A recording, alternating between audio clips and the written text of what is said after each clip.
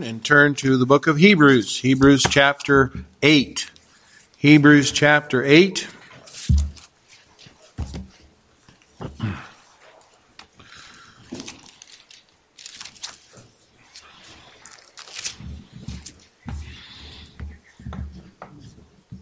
This afternoon we want to look at Hebrews chapter 8, and our title of our study is Christ is Better.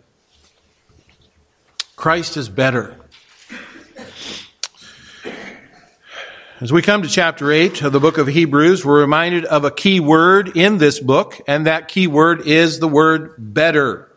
Better. I don't know if you remember how, but early on in our study, we noted that this word, it's translated better, is used 19 times in the New Testament, and in all but 6 of these references are here in the book of Hebrews. Here in chapter 8, we once again are confronted with this idea that Jesus Christ, our great high priest, is better. Christ is better than anything you can think of in this world, that anything this world has to offer. You think, well, man, that was a great lunch we had today, wasn't it? That was great dessert. Well, there were some really good desserts today. There's some great things that happen. There's some beautiful things that happen. Those places where you take a walk and there's nice green grass and there's little rolling hills and maybe some flowers planted and then there's a little flag that sticks up. There's some beautiful places there. Right now there's a golf tournament going on at Pebble Beach, and it's amazing what you see there. And I don't know how they can even play golf in those places because the ocean waves are coming up and hitting against the side there. And there's some beautiful places. On the internet, people like to put on pictures of some beautiful places in the world. Beautiful waterfalls, beautiful scenery. And there's a lot of things in this world that are really, really, really great. Now I sound like Trump. They're really, really, really great, but they are beautiful. There's some nice things. There's some nice people that we know. There's some things that are just amazing. But you can't find anything that's better than Christ. Nothing is better than Christ. Anything you can think of. You probably thought about all kinds of other things than what I've thought about. But this chapter is a climax of what the writer has been building throughout the previous chapters. In fact, this is kind of a high note that began back in chapter 7 and in verse 25, where it says, "Wherefore he is able also to save them to the uttermost that come unto God by him, seeing he ever liveth to make intercession for him." Notice the word uttermost. That's way out there. Look at the word ever liveth. Not just sometimes liveth, but ever liveth. This is really a key verse in this section of the book. You see, the emphasis here is upon the fact that the Lord Jesus is living. He's not dead. He's not still on the cross. He's not lying in a grave. He arose from the dead, and the emphasis is upon our living Christ. And then you notice verse 26 of chapter 7. "For such an high priest became us who is holy." Such a high priest that became us, he's what we need. Who is holy in relationship to God. He's harmless. He never does anything to harm. He never moves by anger. He's undefiled. He's free from any moral impurity. He's separate from sinners in his life and character. And although he's right down here among us and wants us to come to him, and then he's made higher than the heavens, he is in the presence of God.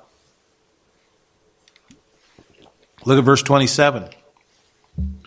Verse 27, "There's nothing of greater value than he, who needeth not daily as those high priests to offer up sacrifice, first for his own sins and then for the people's. For this he did once when he offered up himself."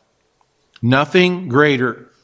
Verse 28 says, "For the law maketh men high priests which have infirmity, but the word of the oath, which was since the law, maketh the Son, who is consecrated forevermore." You do not need to place your confidence in any, just a mere man, When you can place your confidence in Jesus, you place your confidence in the God-man. And because he is man, he can sympathize with you. He's able to meet your needs. He's a royal priest. He's a righteous priest. He's a peace promoting priest. He's a personal priest. He's for you personally. Now, he didn't inherit the office. That is, he didn't come in the line of Aaron. But he's an eternal priest. And by the way, don't ever deny the deity of Jesus Christ. The Bible is God's word, and when you're tempted to believe the false ideas that are being promoted today by movie makers, especially, I think, they like to take all kinds of liberties with the Word of God. Remember, this is the book, and it's truth. The Word and the devil, the world and the devil are going to try and get you to believe a lie. They're going to pervert. They're going to twist. And they're going to try to get you to believe a lie, and they're very subtle in doing it, but don't fall for it. Prove all things. Now, I want you to notice two areas in which we're taught that Christ is better. There's a better tabernacle. In chapter 8, verses 1 through 5, we see now of the things which we have spoken, this is the sum. We have such an high priest who is set on the right hand of the throne of the majesty in heavens, a minister of the sanctuary and of the true tabernacle, which the Lord pitched and not man. For every high priest is ordained to offer gifts and sacrifices, wherefore it is of necessity that this man have somewhat also to offer.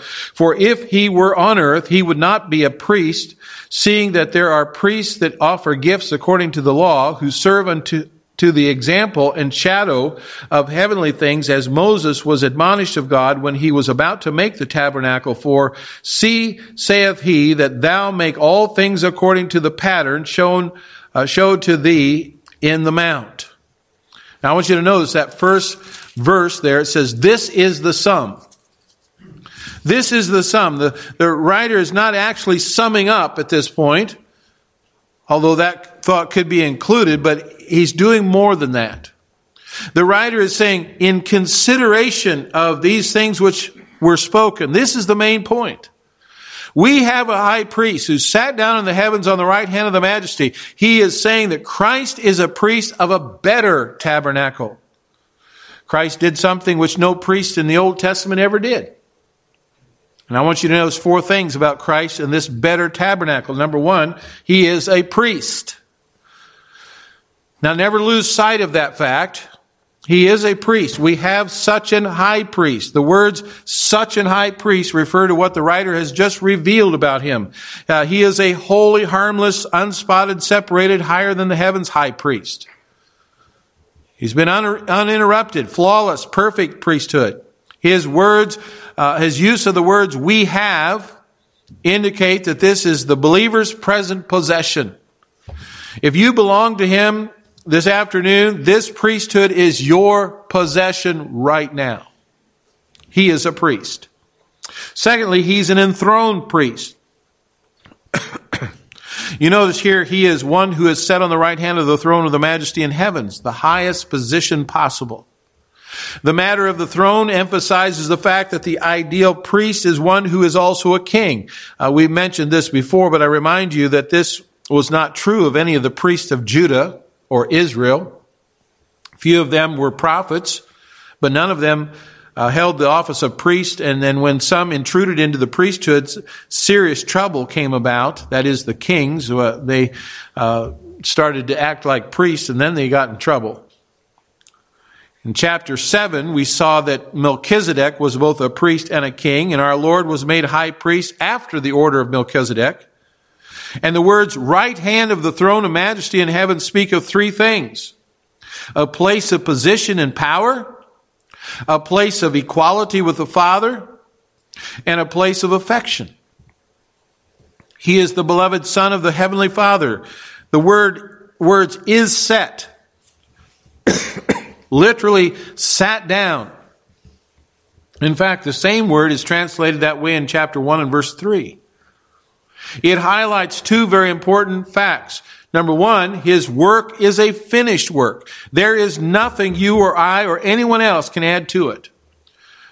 His work is a finished work. Number two, His work is an accepted work.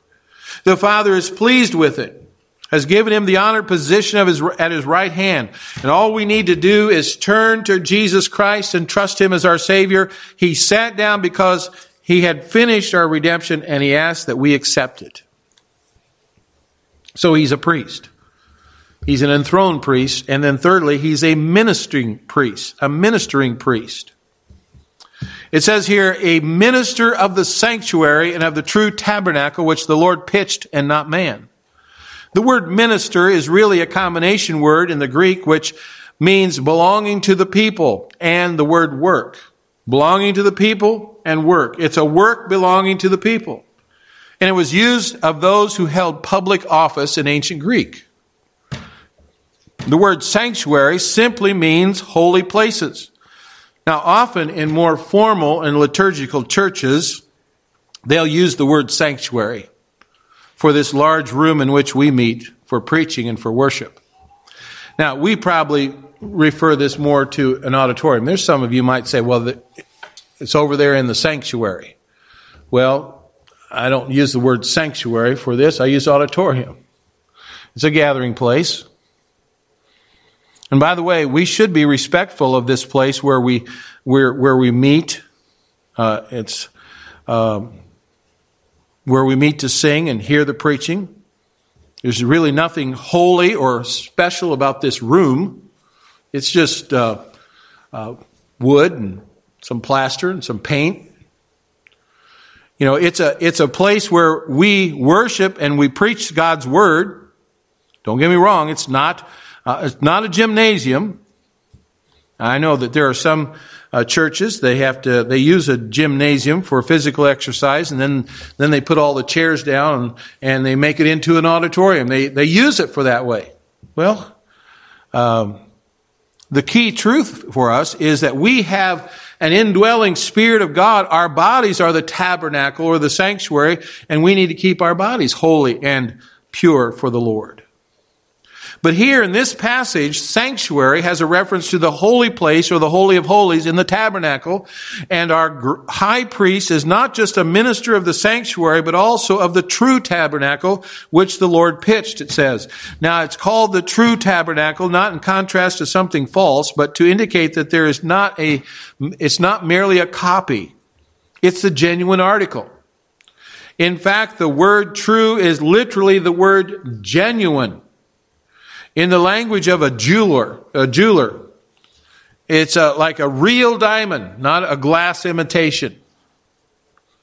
In other words, it's not a shadow, but it's reality. It's the substance. It's a tabernacle made not with man's hands, as was the tabernacle in the wilderness, but one that made by God Himself. Aaron and his successors ministered in a sanctuary constructed by human hands, and our high priest ministers in a superior sanctuary fashioned by God Himself. Now, what did He minister? Well, He offered gifts and sacrifices. See that in verse 3, He fulfilled this by offering Himself at Calvary. If you hold your place there and just turn the page over to chapter 9 and verse 13, it says, for if the blood of bulls and goats and ashes and a heifer sprinkled the unclean sanctifieth to the purifying of the flesh, how much more shall the blood of Christ, who through the eternal Spirit offered Himself without spot to God, purge your conscience from dead works to serve the living God? Now, since this has already been settled at the cross, it has no relation whatever to His present ministry. Remember, He is seated at the Father's right hand. It's not a position of one, not the position of one who offers, but the one whose work, whose offering has already been accomplished and accepted. So He's a priest. He's an enthroned priest. He's a ministering priest. And then, fourthly, He's a heavenly priest. Verse 4 makes it plain that He could not minister as a priest on earth. No priest could serve on earth except after the order of Aaron of the tribe of Levi. And yet Christ was of the tribe of Judah, and His descendants being barred from the earthly priesthood. If you go back to chapter 7, verse 14, It says, for it is evident that our Lord sprang out of Judah, of the tribe of Moses, spake nothing concerning priesthood. And then also the earthly priest would have to offer gifts according to the law. He came to free us from the law, and we're no longer bound by it. Galatians 3:24 and 25. Wherefore the law was our schoolmaster to bring us unto Christ, that we might be justified by faith, and that after faith, that faith has come, we are no longer under a schoolmaster. And so our high priest ministers in a heavenly tabernacle. Now, if you look at the earthly tabernacle, it was really just a mere copy of the one in heaven. It was an example. It was a shadow of reality. Look at verse 5. Again, in verse 5, it says, who serve under the example and the shadow of heavenly things, as Moses was admonished of God when he was about to make the tabernacle. For see, saith he, that thou make all things according to the pattern showed to thee in that mount. Now, when the earthly copy was made, God commanded Moses to make exactly according to the heavenly original. He says he was admonished by God. God gave him a pattern of the original in heaven, the true and better tabernacle. And the tabernacle in its beautiful simplicity furnishes for us a type of Jesus Christ, a picture of Jesus Christ. Now, I don't know if you've ever had the opportunity to study the tabernacle in the Old Testament. I'm sure that some of you have. But let me remind you of this wonderful type of Christ.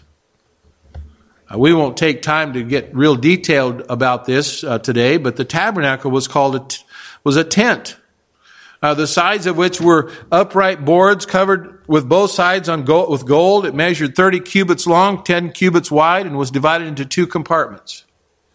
First compartment was called the holy place. It was there were about 3 articles of furniture there: the golden lampstand, the golden table of showbread, and the golden altar where incense was offered. No sacrifice other than incense. The lampstand was a type of Christ.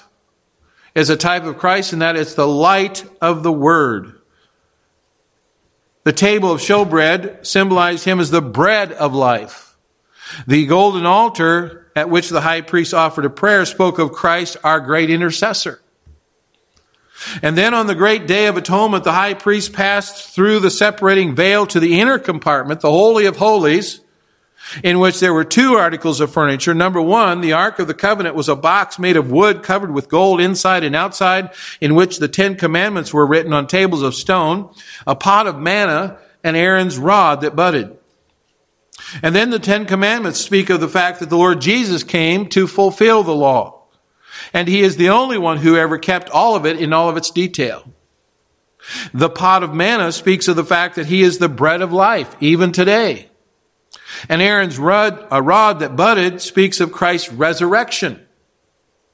So there's the Ark of the Covenant. Secondly, the Ark of the Covenant was covered with a highly ornamental top called the mercy seat, and crowning it were 2 cherubim of beaten gold. Once a year, the high priest placed blood on the mercy seat, and that was God's dwelling place. That is, the place where God met with the children of Israel. Now, around the tabernacle was a court, surrounded by a linen fence, 100 cubits long and 50 cubits wide. In that outer court were 2 articles of furniture. The first was the brazen altar, where all the sacrifices were made, and the sin question was settled there. But since saints still sin, there was a laver where the priest could wash, signifying the cleansing from sin. Now the holy place is where the priests served and where they worshiped. We worship God when we pray. We worship God when we feed upon His Word. We worship God when we walk in the light of His presence. We worship God when we are obedient to Him.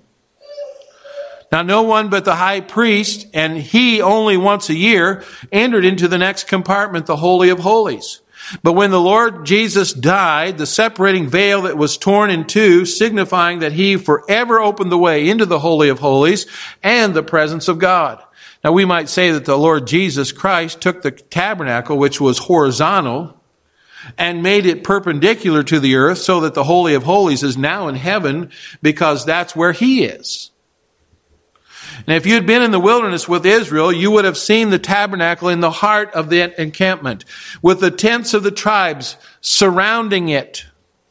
You would have seen the pillar of the cloud over the tabernacle by day and the pillar of fire by night.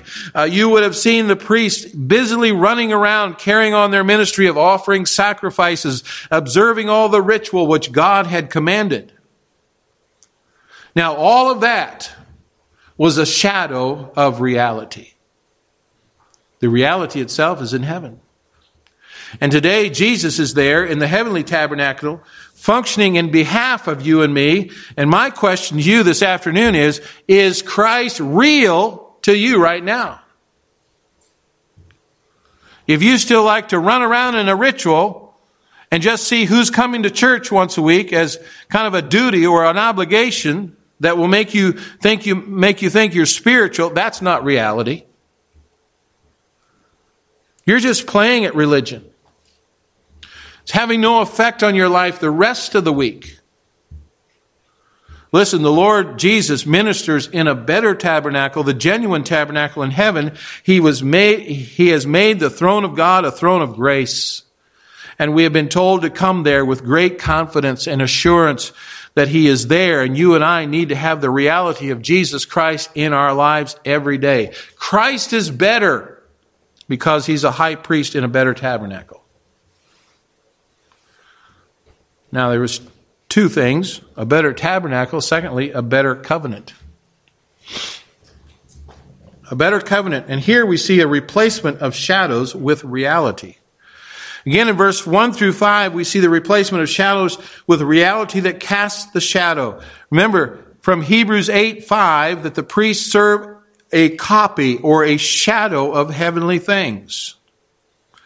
The tabernacle, the temple were a shadow. The official priesthood was a shadow. The animal sacrifices were a shadow. The feasts and the dietary laws were a shadow.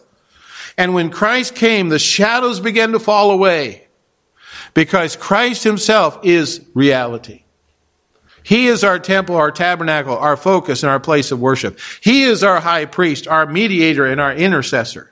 He is our atoning sacrifice. He is our Passover feast and our spiritual food. He is our purity and our holiness that sets us off from other people. And we see that there's a reason why worship and focus of the New Testament is so radically spiritual rather than ritualistic or traditionalistic. The reason is that Christianity is a missionary faith. That is, the message of the New Testament is meant to be preached to all peoples. The radical worship of the New Testament is meant to be personified to all cultures. Now, that was impossible in the Old Testament. The tabernacle, the priests, the sacrifices, the feasts, the dietary laws could not be transferred to other peoples or cultures. The Old Testament was a come and see religion. Christianity is a go and tell religion. See the difference? And that's why Christianity is radically spiritual, radically internal, radically personal, and we could add radically ethical, lest anyone misunderstand the internal to mean private. It's meant for all peoples, all tribes, and all tongues, and all nations. So almost that all the required ritualistic, formal, external aspects of worship life are gone. What remains is spiritual, internal, personal, joyful dependence on all that God is for us in Jesus and the outworking of love and justice together. Now, the writer takes us down the same path a little farther, and he says that this radical spiritual, internal, personal way of relating to God is, in fact, the fulfillment of the promised new covenant. And that's what this text is about. Notice, secondly, replacing shadows is not enough. In verse 6, but now hath he obtained a more excellent ministry, by how much also he is the mediator of a better covenant, which is established upon better promises. Notice that word better here again. For if that first covenant had been faultless, then should no place have been sought for the second. For finding fault with them, he saith, Behold, the days come, saith the Lord, when I will make a new covenant with the house of Israel and with the house of Judah.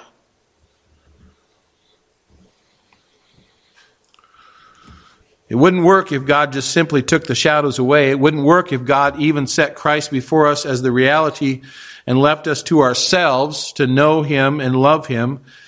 And if that's all God did, our worship and our lives would not become radically spiritual and internal and personal, but rather we would construct a fast as possible, manageable, man-made external religion. That's what we'd do. We'd just build it all up again, man-made. No, if God was going to take away the shadows of external ritualistic willpower religion, then He's going to have something powerful and dramatic in us and not just outside of us. Because as sinners, that's just the way we are. And what God promised to do with the coming of Christ was the new covenant. See this in verse 6. Better promises build a better covenant relationship between us and God, and this relationship is what Christ obtains and takes care of us as mediator. Now we'll see the better promises here in a minute, but notice thirdly, the flaw of the old covenant. The flaw of the old covenant. Notice carefully where the fault lies in the first covenant. We said in verse 7, it says that the first covenant was not faultless. But then verse 8 explains this by saying, for finding fault with them, not it, but them. The fault was the first covenant was with them. Well, who was the them? And what was their fault? And what was this covenant anyway? All those questions are answered for us here in verse 8 and 9. I read verse 8. It says, I'll make a new covenant with the house of Israel and with the house of Judah, not according to the covenant that I have made with their fathers in the day when I took them by the hand to lead them out of the land of Egypt, because they continued not in my covenant, and I regarded them not, saith the Lord. So here you see that the old covenant was made with people of God. Who were the people of God? Israel.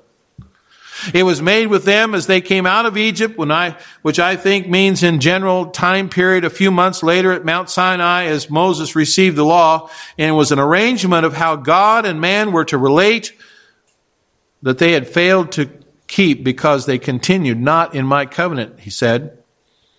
And so God looked away from them and they suffered judgment again and again. And the faultiness of the first covenant, the Mosaic law, was not that God gave a bad command, but that the people had bad hearts. There was a divine forgiveness and there was patience in the first covenant. There was a call for faith in the first covenant. There was promises of God's love in the first covenant, but by and large, these things did not get into the people's hearts. It was mainly external rather than internal. It was obedience by willpower rather than by reliance on the Spirit. And it was ritualistic rather than personal. So what was wrong? What was the flaw? Well, there are two ways to answer that question, from the human side and from the God side. From the human side, the problem was unbelief, hard-heartedness. From God's side, the problem was that God withheld the sovereign enablement of His Spirit. You listen to Deuteronomy chapter 29 and verse 4. Moses is speaking as he looks back over 40 years of rebellion in the wilderness. And he said, Yet the Lord hath not given you an heart to perceive and eyes to see or ears to hear until this day. That was the ultimate reason why the Old Testament was inadequate. God had lessons that He meant to teach in the Old Testament, and they involved enduring generations of stubbornness and rebellion and hard-heartedness until the time of the new covenant would come. But now it comes with Jesus Christ, the mediator of the new covenant. Look at verse 10. For this is the covenant that I made with the house of Israel after those days, saith the Lord. I will put my laws into their mind and write them in their hearts, and I will be to them a God, and they shall be to me a people. And they shall not teach every man his neighbor and every man his brother, saying, Know the Lord, for all shall know me, from the least to the greatest. He says three things about this new covenant. First of all, the will of God is going to be written not just on stones of tablet, or in a Bible paper, but in the mind and the heart of the people. Second, the new covenant would establish a relationship of ownership of us by God. He says, I will be to them a God, and they will be to me a people. And then finally, the new covenant will be personal and intimate. When it's perfected, we won't have to exhort one another to know the Lord, because we know Him intimately and personally. All shall know me, from the least to the greatest. And so you can see the new covenant is exactly what we need if God is going to replace the shadows with reality. If God's will is that we be free from externalism and formalism and ritualism and traditionalism, so that our faith and our corporate worship and our life will be radically spiritual and personal and internal, then we need more than the blowing away of the shadows of the Old Testament. We need for God to write His will in our hearts. We need for Him to assert Himself powerfully in our lives as our God. We need for Him to see to it that He is knowable. Not just that He was knowable, but that we know Him. And so that brings us to the conclusion of this section. And there are three meaningful truths at work here. Number one is the shadow is replaced by reality. Means the replacement of the Old Testament shadows with reality. The temple, the tabernacle, the sacrifices, the priesthood, the feast, the dietary laws, all shadows, all copies of reality in heaven, namely Jesus Christ and His work as our high priest, our sacrifice, our focus of worship. And Jesus fulfills and replaces the shadows of the Old Testament. Secondly, reality becomes real to us. I think the second meaning we see in this chapter is that God makes the reality of Christ real to us personally by the work of the new covenant when He writes the will of God on our hearts. And so the shadows are replaced with reality. Old Testament copies give way to the original Jesus Christ. And it means that God goes beyond that and moves powerfully into our hearts and minds to overcome our resistance to this reality. He writes the will of God, the truth of reality of Jesus on our hearts so that we are willing and eager to trust and follow Him from the inside out, freely, not under constraint of rules from the outside. And then the last truth is that God is merciful. Look down at verse 12. For I will be merciful to their unrighteousness, and their sins and their iniquities will I remember no more. Now that's a quote from Jeremiah 31. It begins with the word for, which means because. So it's the ground, or it's the basis for the promises of the new covenant. God said, I will write my will on their hearts. I will be your God. I will cause you to know me personally. In other words, the death of Jesus Christ for our sins is the foundation of the new covenant. It's the basis of all other promises. If Christ had not died for our sins, God would not have be our God and write the law in our hearts or cause us to know Him personally. All that mercy was obtained by the blood of Jesus. And that's why Jesus called the cup, the Lord's Supper, the new covenant in my blood. Well, I'm thankful for this passage of Scripture, and especially verse 12 there, for I will be merciful to their unrighteousness, and their sins and iniquities will I remember no more.